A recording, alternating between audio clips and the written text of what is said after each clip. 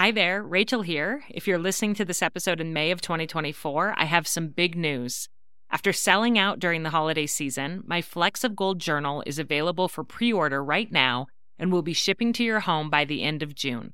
To celebrate, we're running an amazing pre-order sale for Mother's Day. Purchase the journal before May 13th and you'll get $10 off every journal. This is our best price of the year, even better than Black Friday, so it's the perfect time to stock up for gifts for family and friends. This 3-year journal helps mothers to notice, savor, and write down the fleeting golden moments that they experience with their children each day. So go to 3in30podcast.com/flecksofgold to reserve your copy, and you'll also see our brand new cover colors, as well as our new cover option, which is a wipeable vegan leather. So again, go to 3in30podcast.com/flecksofgold to pre-order your journal, and from now until Mother's Day 2024, they'll be marked down by $10 each. I can't wait for you to experience the magic of this beautiful gratitude journal for mothers. You're listening to 3 in 30, Episode 6, 3 Messages of Hope for the Darkest Times. Hi everyone, welcome to 3 in 30, Podcast for Moms. No intro music this week because I just couldn't quite play that cheerful intro music for the topic that we're going to have for our podcast today. It's going to be different, it's going to be more personal, but I hope that it will be helpful to someone out there. So this past week, I was on my way to meet up with some of my best friends in Texas when I got a heartbreaking, life-altering phone call. I just finished my first flight when I turned on my phone during my layover in Phoenix, and I saw a text that made my world stand still. Some of you know that my son Noah is adopted, and we have an amazing open adoption with his birth parents. We know many of their extended family and friends, and that day on the airplane, I saw a text from one of those friends saying that she was there for me if I wanted to talk and that she loved me. This was so out of nowhere that I immediately knew something was wrong, and I started to panic. My first thoughts went to my son's birth mother, Katie. She has struggled with episodes of extreme depression for the past several years. I frantically texted and called Katie, and when those went straight to voicemail, my dread only grew. And then the phone calls from family started coming, and my worst fears were confirmed. Our beautiful Katie, the girl who had given my son life and who had made me a mother, was gone. She had suffered horribly, and her life ended tragically, and when I think about either of those facts, it's more than I can bear. Katie and I were very close from the moment that she called me and asked me if I wanted to adopt her baby.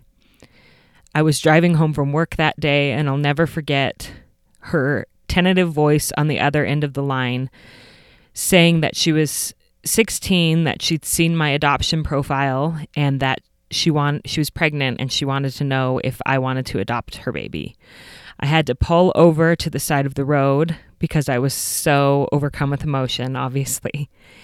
And I spent about an hour talking to her and learning about her and falling in love with her.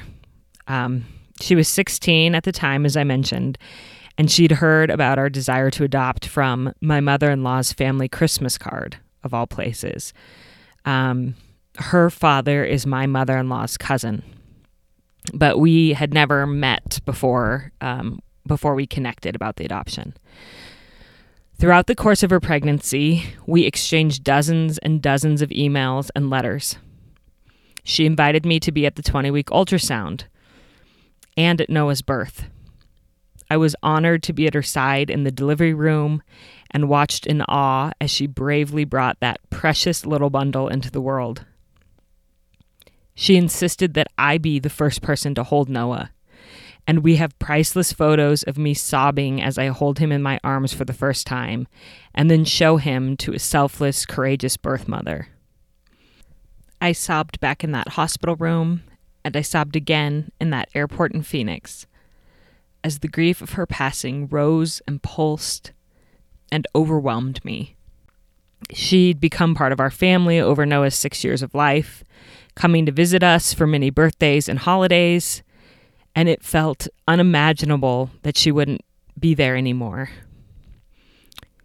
She and I were actually planning to record a podcast together this next week because November is National Adoption Month. Our last texts were about how excited she was to share some of the lessons that she'd learned about love from placing Noah for adoption. It feels like such a loss that her words will never be recorded here, that you'll never get to hear from her directly. I know she very much wanted to share her story. Fortunately, I have those letters that she wrote. So these last few days have been a blur of grief. And as I contemplated airing this week's episode, it just didn't seem right to not say anything about this loss in my life, to just go on with these episodes as if it's business as usual around here. And as I thought about it, I realized that we all have these world-stopping moments and seasons of grief in our lives. For all of us, the specific trials will be different. The death of a loved one, the betrayal of a spouse, incredibly painful medical diagnoses or mental health challenges, the disability of a child. The list goes on. But we will all face these dark times. And how do we get through those times and hang on to hope? It can be so difficult. So I decided that for today's podcast, in honor of Katie, I want to share 3 takeaways that are messages of hope. And all 3 I learned during the adoption process as we waited for Noah to be born. They're phrased in the form of different scriptures that I found during those years when we were waiting for Noah, but I feel strongly that the messages of these scripture verses are universal, whether or not you're religious. So whether you're struggling with infertility like I did, or mental health challenges like Katie did, or the death of a loved one like I and all of Katie's loved ones are right now, or a trial that's completely different, I hope that this episode will give you some messages of hope as you carry on. And if you're currently in a season of hope and joy, maybe you can pass this along to someone who you know is suffering, or you can save it for later when you may be facing dark days of your own. The first message of hope that I want to share comes from Psalm 30, verse 5. Weeping may endure for a night, but joy comes in the morning. When I started infertility treatments, we started the adoption process at the same time. We knew that both of those avenues might take a long time, and we didn't really care where our baby came from. We just wanted to be parents, and we put it in the hands of God, which one would work first. Looking back, though, that was 2 very difficult things to be doing at the same time: the fertility treatments and the adoption process.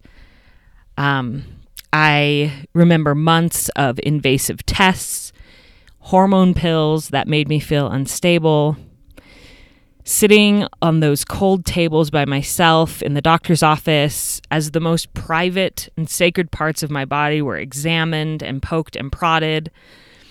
Month after month, we had failed intrauterine inseminations. I had an ectopic pregnancy. I had surgery.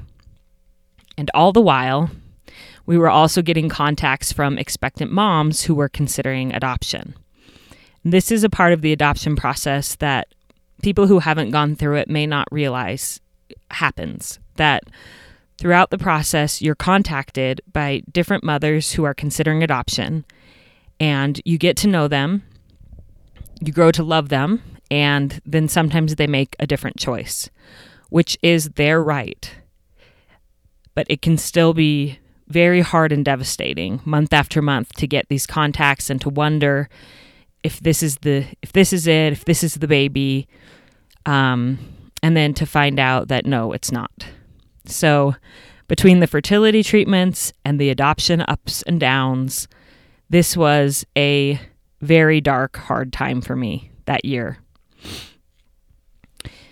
We were chosen by several birth moms to adopt, and then they changed their minds. We never actually had a baby in our arms, which I'm so grateful for, because that must be the most excruciating pain. And some couples do go through that. But in the weeks prior to the delivery, the birth moms decided that they wanted to parent, or they chose a different couple. And I remember that the third time that this happened, that a birth mom changed her mind. It was like a last straw for me. I just cried and cried and cried. And I climbed into bed, and I remember consciously deciding not to pray. I was angry. I felt done. I didn't understand why this righteous desire in my life wasn't being answered, and I frankly was mad about it. And I was not going to pray that night. And I just got into bed and I cried myself to sleep. The next day, I didn't go to work. I journaled, I slept, I spent time with my best friend. And then the day after that, I felt a little bit better. I went to work, I pressed forward, I kept hope, kept doing the treatments, kept doing the adoption contacts. And 6 weeks after that really dark night where I decided not to pray, I was contacted by Katie, Noah's birth mom, just 6 weeks after that day. And 6 months after that, I held my baby boy for the first time. Weeping may endure for a night, but joy comes in the morning. Sometimes in our lives, there are seasons of night, and often they don't just last one night. It may be days, weeks, months, even years. But eventually, joy does return. Weeping ends and joy comes in the morning. The second message of hope that I wanted to share comes from Isaiah 61, verses 1 and 3. He hath sent me to bind up the brokenhearted, to proclaim liberty to the captives, and the opening of the prison to them that are bound, to give unto them beauty for ashes. I love that scriptural phrase, to give unto them beauty for ashes. And it's something that I feel like is captured perfectly by adoption. That sometimes something that is so difficult and so hard, infertility or an unexpected pregnancy, both of those things can be made beautiful through the adoption process. At least that was the case in our family. And talking to Katie and Drew's mothers, back when Katie first contacted us, I realized that they definitely understood this principle and believed it for their kids. So that phone call that I had with Katie in the car, after I talked to her, she asked if I wanted to talk to her mom. So I realized that her mom had been sitting next to her the whole time that she'd made this call, and that she and I had talked, which is so fitting, because what mother wouldn't want to be sitting there during that important phone call? So Katie handed the phone to Elizabeth, her mother, and I remember being so impressed by the way that Elizabeth talked about Katie. She told me about her strength and determination. There was love in her voice as she talked about some of the struggles that Katie had had, and said that she'd been through some tough obstacles already in her 16 years, and that this pregnancy would probably be the longest and the toughest trial yet. But she said, I know she will get through it because she is strong and she is brave. And at the end, there'll be a beautiful baby boy who's a blessing to so many families. Elizabeth understood beauty for ashes. And she believed in her daughter, and she believed that that could be the case, even though this teen pregnancy was not expected. I was struck by that at the time, and I continue to be struck by that support from a mother for a daughter. And it wasn't just Elizabeth. It was also Noah's birth dad's mother as well. We've been so blessed to be close to Drew, Noah's birth dad, as well as Katie. It's really unusual in the adoption world to be in touch with both birth parents. But we've been very close to Drew and his family. So when we flew out to Utah for the 20-week ultrasound, that was the first time that we met Drew and we met his mother. So we went to pick him up. We were going to take them to dinner, and to Katie and Drew to dinner. And Shayna opened the door, his mom, and she welcomed us in with huge hugs.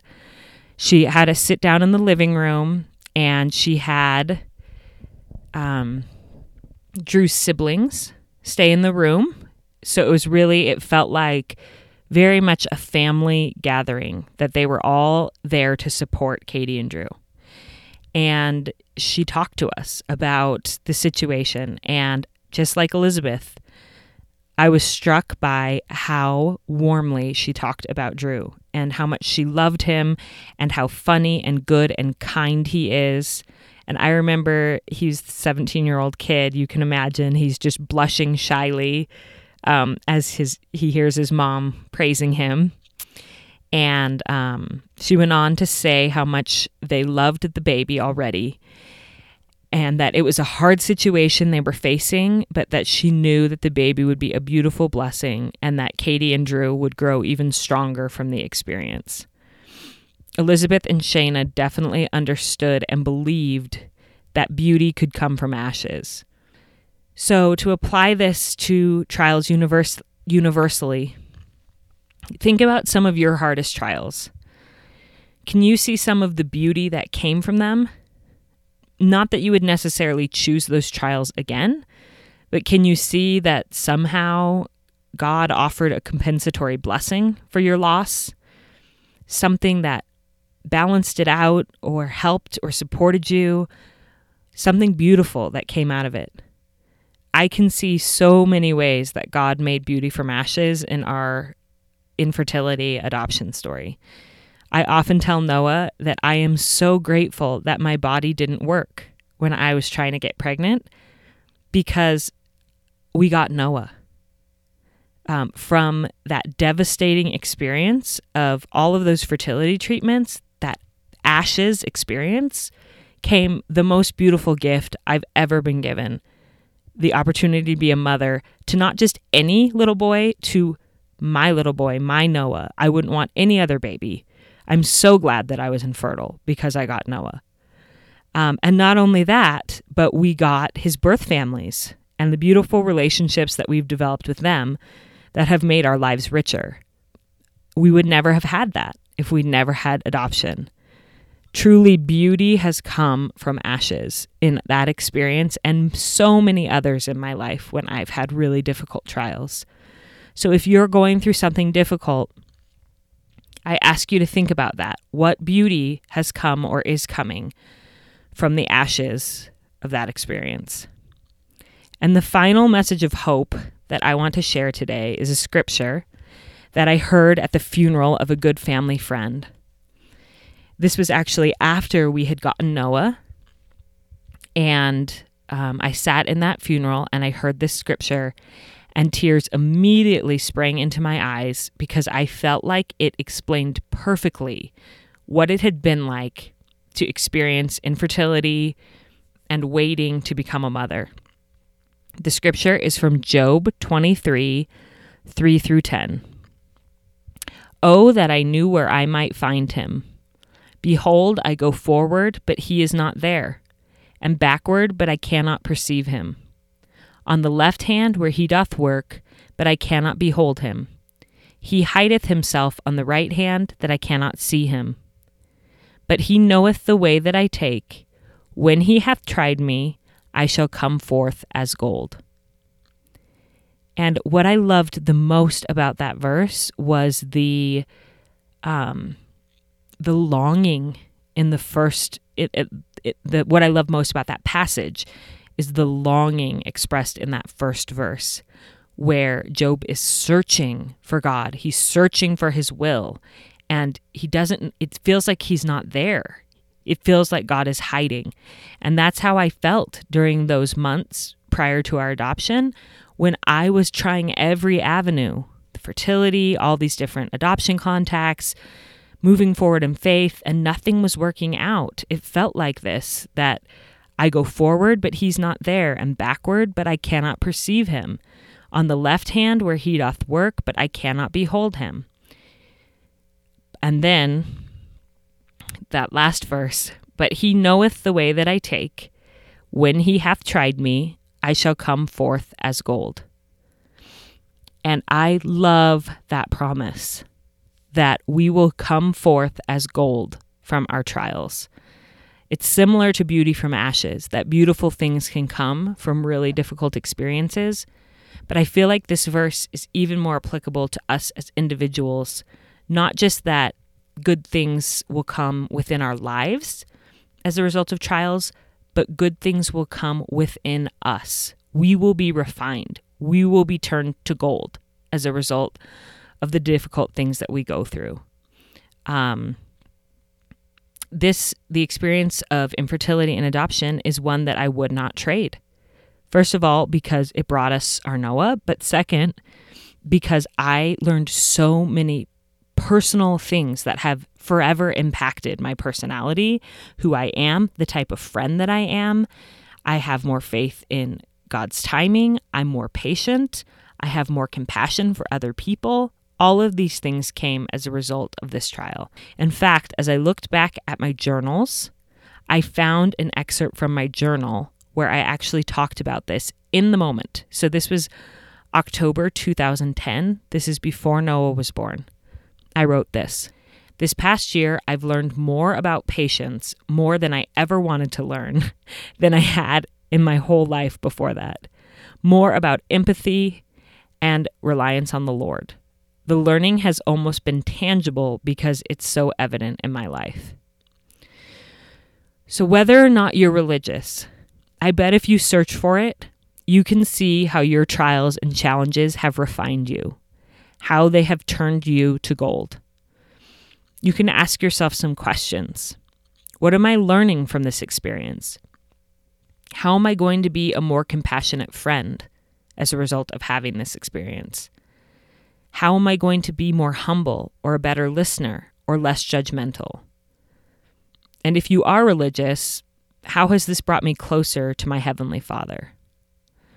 These are all ways that our trials refine us and turn us to gold. To end, I just want to recap these 3 messages of hope that I learned during the adoption process, but that I really feel can be applicable to almost anyone during some of our darkest times in life. I know that I needed to be reminded of these messages this week with the loss of our Katie. First, weeping may endure the night, but joy comes in the morning. Even in the hardest, most terrible of trials, joy will return.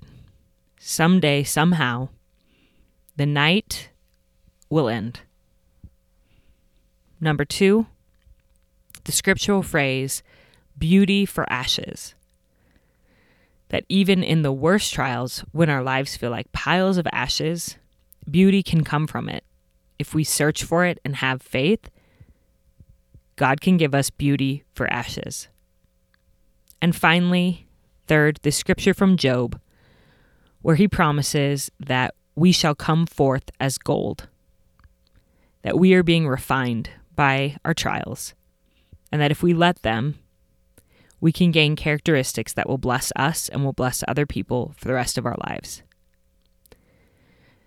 So this week, please take care of yourself, your families, and those around you. Next Monday, we'll be back to our regular programming on the podcast with an episode about how to create a peaceful home environment. But thank you for letting me share my heart today. I know it was helpful for me, and I hope that it was helpful for at least one person out there who may be facing darkness and searching for messages of light. Happy Thanksgiving to all of you, and hold your families close this week. I'm Stacey Toth. And I'm Dr. Sarah Ballantyne. And we'd like to invite you to come listen to our podcast, The Whole View. Each week, we follow the science for an in-depth answer to a listener-requested topic related to health and wellness. But we're not your typical health show. We're talking emotional and physical, looking at dozens of scientific studies to support our answers. You might be surprised what the science can tell us. When we share practical tips and embarrassing personal stories, we make sure no one is left thinking perfection is the goal. In fact, this one time at band camp... Not now, Stacey. Oh, right, sorry. I was about to get on a soapbox again. The Whole View is exactly that, a comprehensive and holistic look at important topics that likely resonate with you. We also take a body-positive approach, and instead of engaging in diet culture, we focus on what the actual medical research says are the healthiest choices in terms of diet, lifestyle, and non-toxic living. And we're not afraid to bust myths that are trending in health-conscious communities. Join us to laugh and learn and just feel like you're hanging out with your two nerdiest besties. Check out the Whole View podcast wherever you listen, and don't forget to subscribe so you never miss an episode.